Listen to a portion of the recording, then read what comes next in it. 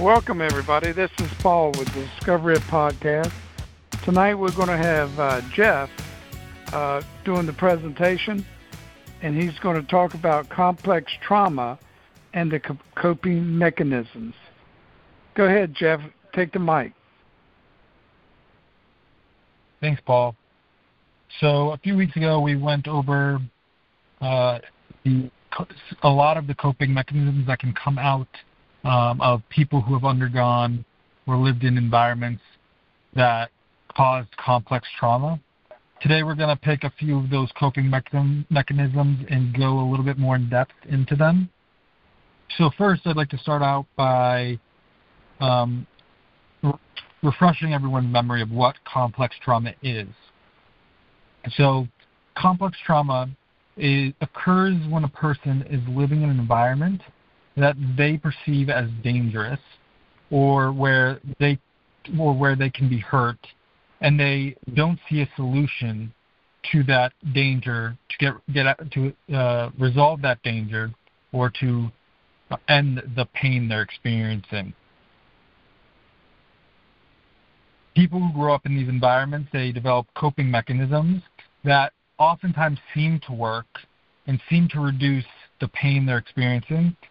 But as they grow up, they realize that things that helped them cope when they were young are actually making their lives more difficult now that they're older.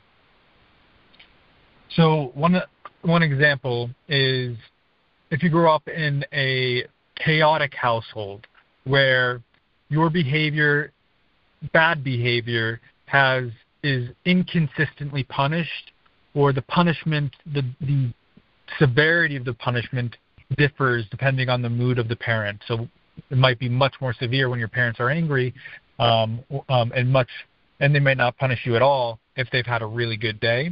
This actually generates a sense of chaos because the child needs to have an environment where the consequences of their actions, good and bad, are consistently reinforced or punished in the same way, so that the environment is predictable. Without that predictability, the environment becomes very chaotic, and that can be seen as dangerous to the child. So some people, to cope with this, they may escape, either physically or mentally. So let's say they escaped physically, and they moved into their room, and in their room they have it so neat and so clean and so orderly with everything in its place. So at least there in their room, they are no longer experiencing chaos. Now this can give you a sense of security and safety and predictability, and it can seem like a good coping mechanism. The problem is when it becomes compulsive, almost OCD-like, because as you get older, you realize that these coping mechanisms that come as a result of complex trauma actually cause you more pain than if you were to develop new, healthier, more mature coping mechanisms. So somebody with an OCD level of an obsessive compulsive level of orderliness will experience intense anxiety if anything's out of place, and therefore they're hurting themselves with this coping mechanism that is quite honestly out of control. So these oftentimes when people develop coping mechanisms in response to complex trauma, they stop maturing emotionally. The day that they have developed an unhealthy coping mechanism, they stop maturing. And that's because when you have to resort to a coping mechanism to protect yourself from pain, or in a response to complex trauma, that response becomes conditioned. And one of the things, and that means that it will be an instantaneous reactive response to any time you perceive anything as dangerous or possibly turning into something dangerous in the future. So one of the things that Paul's IT method helps you to do, helps people with complex trauma or who have unhealthy coping mechanisms is that you identify and confront these coping mechanisms that are reactive, that are no longer helpful and actually causing you problems. So you can then confront it and do the opposite of what they're trying, you would originally do in those situations. So one of the drivers of complex trauma that we touched upon a few weeks ago is known as false guilt. Now, I'll redefine false guilt just to refresh everyone's memory. False guilt occurs when you feel guilty and responsible for the behaviors or emotions of others. So an example of this is when your dad says he drinks because you're such a bad kid. And then as a kid, you don't know, you actually believe him because what do you know? You're a kid and your dad's older than you, has a lot more life experience. So you actually start to feel responsible whenever he gets really drunk and you say, oh, I'm being bad. That's why he's drinking. His behavior is my fault. Or your mom tells you she's depressed and really sad because you guys are so difficult to support and such difficult children.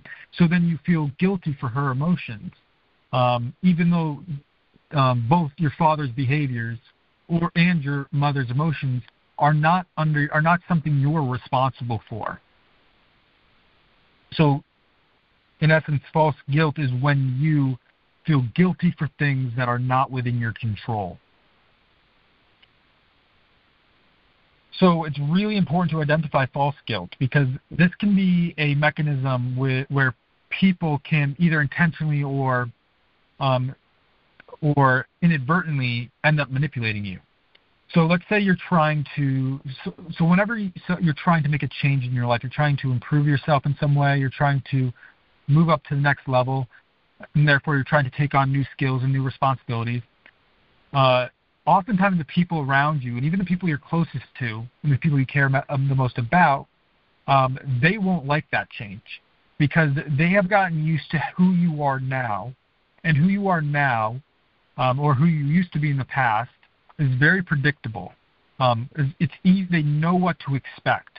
But whenever you're engaging in a transformation, now you're unpredictable, and not being able to anticipate what will happen in the future is very scary, not just for you when you're trying to overcome complex trauma and overcome unhealthy coping mechanisms. That is one of the difficulties of overcoming unhealthy coping mechanisms, but it's also something that's very difficult for other people in your life.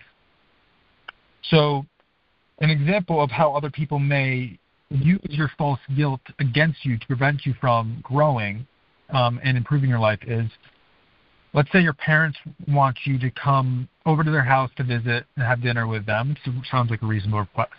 But then you also have responsibilities at work. And also maybe you have a project you're working on for yourself. You're trying to build some skills for yourself in order to improve your life in some way. So you say, I can't come over this weekend. I've got this project I'm working on, that project I'm working on. I'm sorry, but I can't make it. And maybe your dad goes, wow, after everything we've done for you. Or maybe your mom starts crying and your dad says, or your dad calls you back a few hours later and goes, you know, you really hurt your mom. She can't even talk to you. She's crying so hard. Now, both of these things are ways in which they can induce a feeling of false guilt in you in order to get you to do what you want. And oftentimes we will feel guilty for that, but we need to recognize that this is a way in which false guilt can be used against us and against improving ourselves or overcoming unhealthy coping mechanisms. So this is a way that others can manipulate us. So another coping mechanism, a very, very common one, is that most people who have experienced complex trauma have a great deal of anger. And there's usually two types of people coming out of complex trauma when it comes to anger. there's the people who recognize that they're very angry. These are usually people who come from an environment where being angry is okay. It's okay for them to express anger. It's not seen as a bad thing. And oftentimes anger for them was a way for them to it was very helpful for them because it meant that it helped them get what they wanted, because they could use anger to express dissatisfaction with somebody in their household, and that was a means of getting what they wanted from somebody, or stopping some sort of complex trauma or pain that they were experiencing. Other people who have experienced complex trauma may actually not realize that may not realize how angry they are. So, but these people actually are quite angry. It's just the anger has found ways to come out in different ways. So they may end up being very passive aggressive or sarcastic. They're not expressing their anger directly, but it's finding more complex and more nuanced ways to escape. And usually these people have stuffed down the anger so much and so effectively. And so when you start working on yourself and trying to identify your triggers and triggering situations, you may one day get extremely upset and extremely angry when you're working on something, extremely triggered, and be like, "Whoa, where did that come from?" Usually it's always been there, but it just came out because you've been digging down into your psyche and touched upon something that you've stuffed down for so long that you didn't realize it was there. So one way in which anger can manifest in people with false guilt who grew up in an environment where anger was not acceptable is whenever they're experiencing anger because somebody disrespected them. That's a very common trigger for anger, especially with people with complex traumas, if they're disrespected or perceived disrespect, is they think, if they grew up in an environment where anger was unacceptable, they might think, "Oh no, I shouldn't be angry right now. And I must be doing something wrong because I'm angry." And therefore they turn that anger in on themselves. And start looking for reasons to blame themselves for their anger or whatever disrespect that they are experiencing, or for whatever caused the other person to do what they did that made them angry. So we must learn to let go of our anger because it prevents us from healthy coping. It makes us lash out in self-defense or punish ourselves forever. Another coping mechanism is oppositional defiance. And now this can go so far as to be a disorder, but it doesn't have to necessarily be so bad that it becomes a disorder itself. Usually, this coping mechanism occurs because you have a very overly controlling parent who does not allow you your own freedom to make choices. So this was something that I actually experienced a bit growing up. I was definitely more of the rebellious type growing up. I grew up in a family with a dictatorial father and a more controlling mother. Not because of any malintent on their part, but really, especially for my mother, a lot of her control was just trying to prevent bad things from happening to me. But I just was a bit resentful of not being able to make my own choices. So usually when a child's growing up, you start off, you have an infant, and they can't do anything for themselves. So the parent is in absolute control in those situations because they are having to meet every single one of your needs because you're not capable of meeting your own. But as you get older, usually the child, and pretty much always the child, becomes more skilled at meeting their needs. So usually the parent then grants them more freedom to make their own choices until eventually you're a fully grown adult and you're making all your choices on your own. If you have an overly controlling parent who, even if they're trying to protect you, if they're not allowing you to make your own decisions, the child will push back against that and will maybe be branded the rebellious child. And that really is the child just trying to grow up, but feeling restricted by their parents. So eventually to this child who has an overly controlling parent, they will start to perceive or resist doing anything that parent tells them to do, even if it's something that's good for them. What matters to them is the source of the information, not the wisdom of the information. So they will end up engaging in a lot of self-destructive behaviors or harmful behaviors just because the parent told them to do the opposite.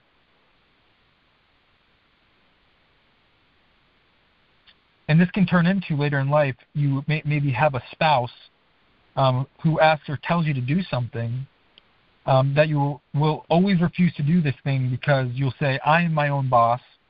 I'm not going to do it. I'm not going to let anybody else tell me what to do. When in reality, the more healthy approach is reflecting on whatever the thing your spouse has told you to do or asked you to do, and deciding for yourself whether or not it is the right behavior or the right choice in the situation, rather than dismissing it out of hand. So the next coping mechanism, and this is probably one of the most common ones because it can manifest in so many different ways, but it is to escape it's escapism, like escaping into a fantasy world, or escaping physically by moving, using the point I made earlier, going into a room that is has everything orderly and in its place. So when you begin to realize that you are not able to change the circumstances in your environment that is causing complex trauma to improve your situation, you'll escape into a fantasy world. You escape your chaotic household by going into your room that you keep super organized, or you'll escape into a novel, you'll escape into television or a movie, or even into your imagination.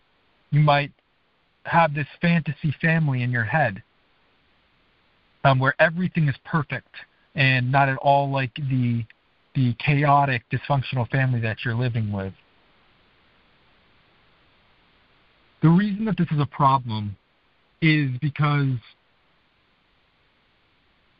you aren't taking the time to analyze whenever you are your coping mechanism, your reaction to trauma, to danger, to feelings of discomfort is to escape in your mind or into the TV.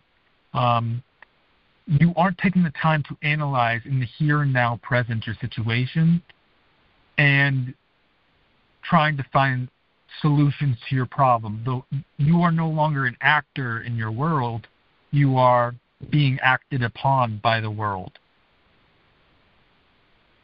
So all these escape behaviors prevent you from effectively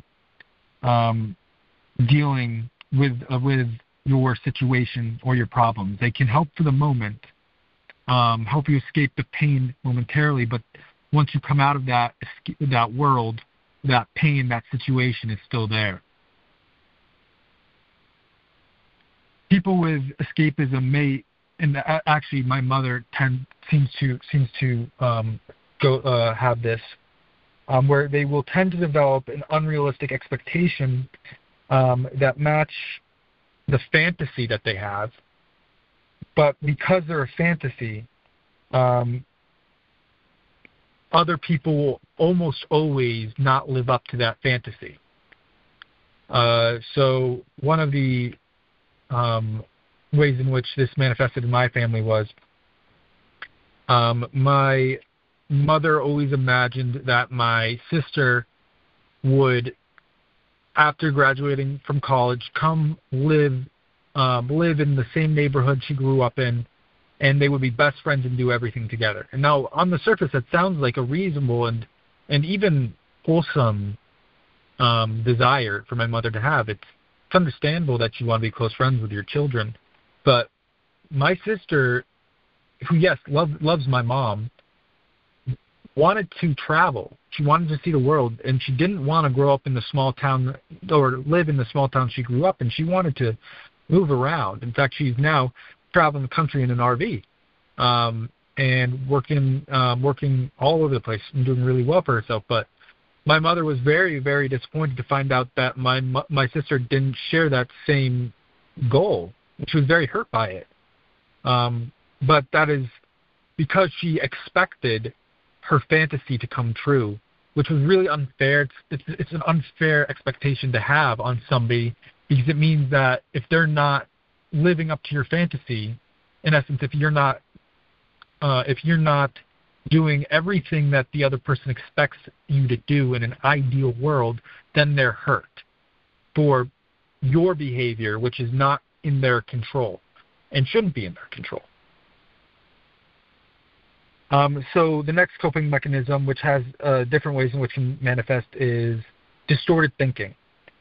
So this happens oftentimes because of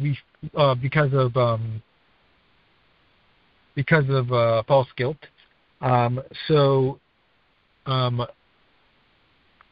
example, one method of distorted thinking is emotional reasoning.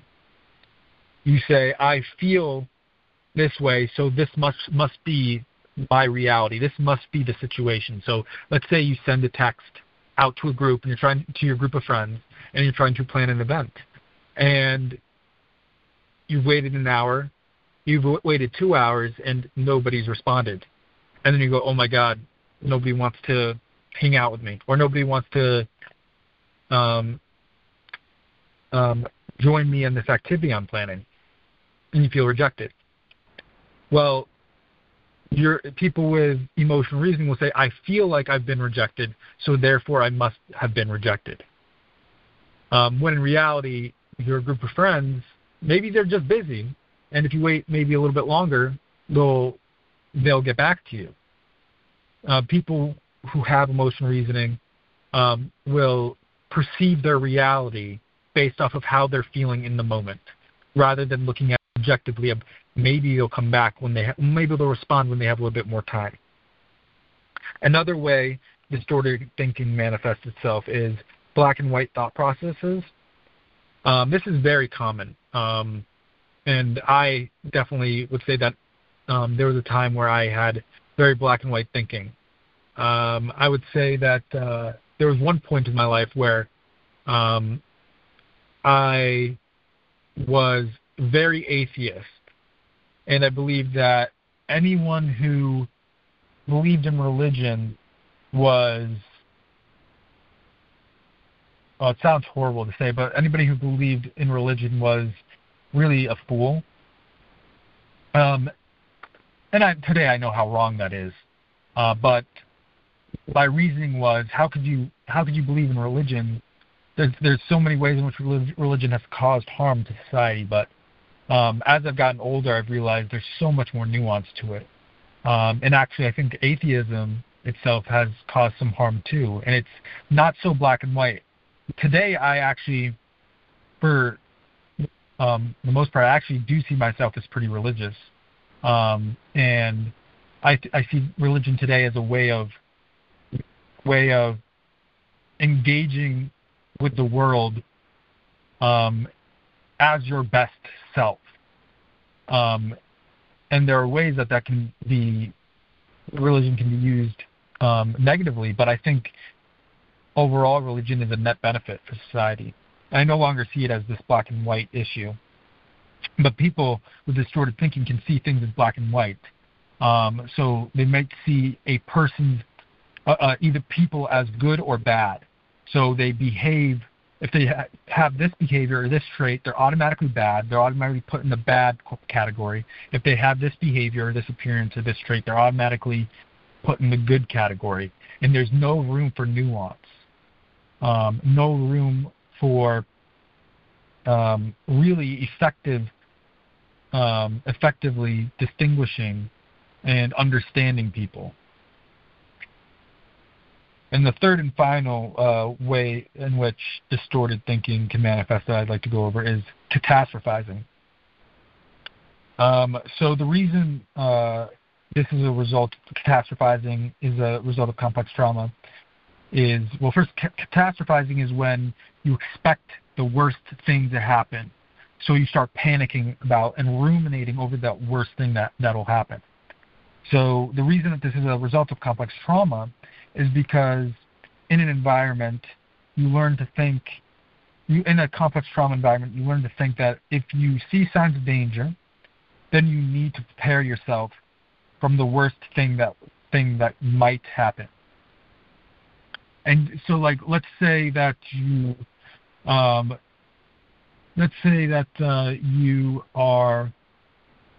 Let's take one example from my life. When I was performing a presentation for a professor who would determine whether or not I would progress through my graduate school program. I had been sick. Actually, I went to the hospital 3 days before this presentation, and I couldn't eat any food until the morning of my presentation, essentially. And I was feeling awful and terrible. And I didn't do that good of a job for that presentation. And afterward, I was just like, oh my God, I'm not going to pass. He's probably thought that my presentation was awful. I'm not making it through this program. But come to find out that he actually thought I did a pretty good job, and it was all in my head. And that I had prepared well enough despite getting sick ahead of time and despite what I feared might happen. I had actually done a pretty good job, and I managed to continue through my program. Usually, a way to deal with catastrophizing is to allow yourself to ruminate and think about whatever it is for 2 to 5 minutes, and then reflect after that. It's like set a timer for yourself and then let the timer go off. Once that timer's gone off, you reflect on the 2 to 5 minutes you spent ruminating intentionally. And then you decide, did I learn anything from that last 2 to 5 minutes? Or have I been able to extract any meaning from that event or future event or any new strategies for dealing with it? And if the answer is yes, well, then it was productive. If the answer is no, then that means you should go back and think and try to see, how can I approach this situation by only focusing on the things that are under my control, rather than worrying about things that you can't control. And I think that's a very effective way of dealing with catastrophizing. And yeah, that concludes my presentation. Thank you very much, Jeff. That was a very good presentation you gave tonight. I want to ask you one more question about your presentation. Other than the example of false guilt that you gave in your presentation, can you give us another example of false guilt that has affected you in the past? Yeah. I would say that going back to where I mentioned that I was rebellious growing up. So to give you a little context, I grew up in a family with an older sister and a twin brother. We're fraternal. We don't look anything alike, but both my siblings strived to be, very good kids, and I respect them a lot to this day. But they both strive to be, my brother strived to be the perfect child. My sister also strived to be the obedient child. And I had to break all the rules so that later my siblings could break the rules and not get punished for it. But because I was the first one to break the rules, oftentimes my mother would bring up that past where I would break the rules and actively try to make me feel guilty for it. So I don't even know why she would do it, to be honest with you.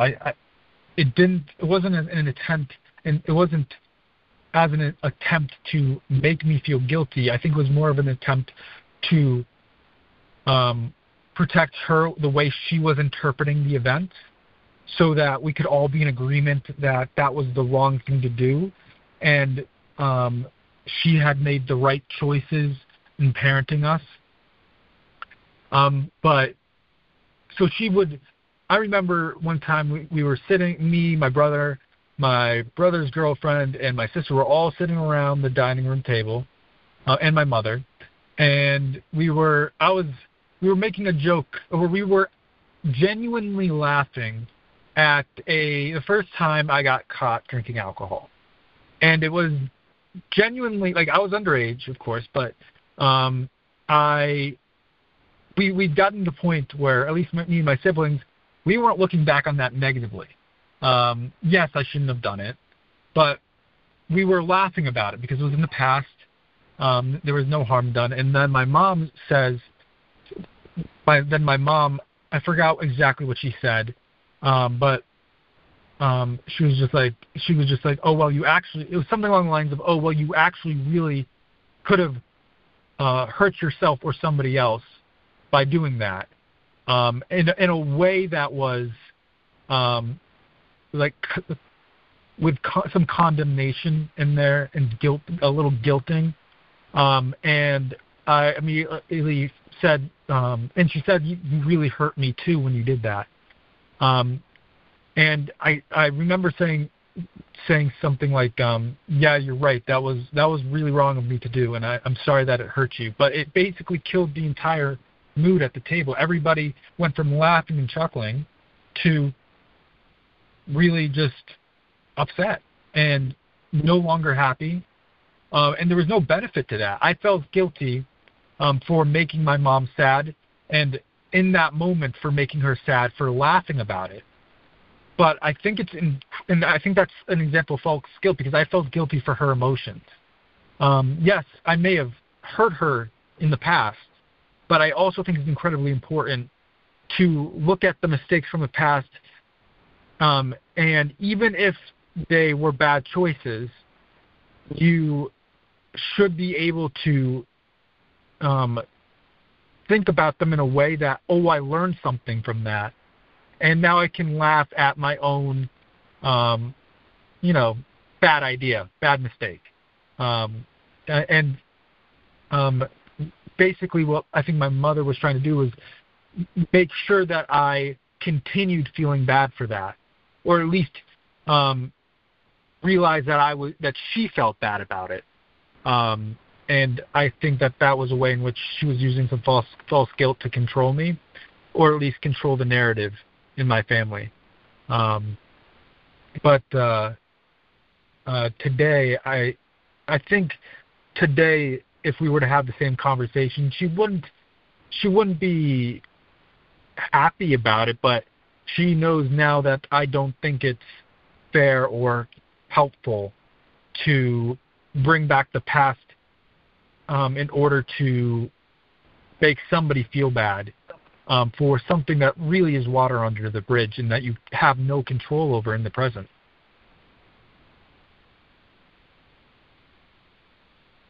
All right, Jeff. Really enjoyed that presentation tonight on complex trauma and coping mechanisms. Just want to tell everybody, be on call next Thursday night, 7:30. Don't forget to call in at 518-992-1035, access code 655145.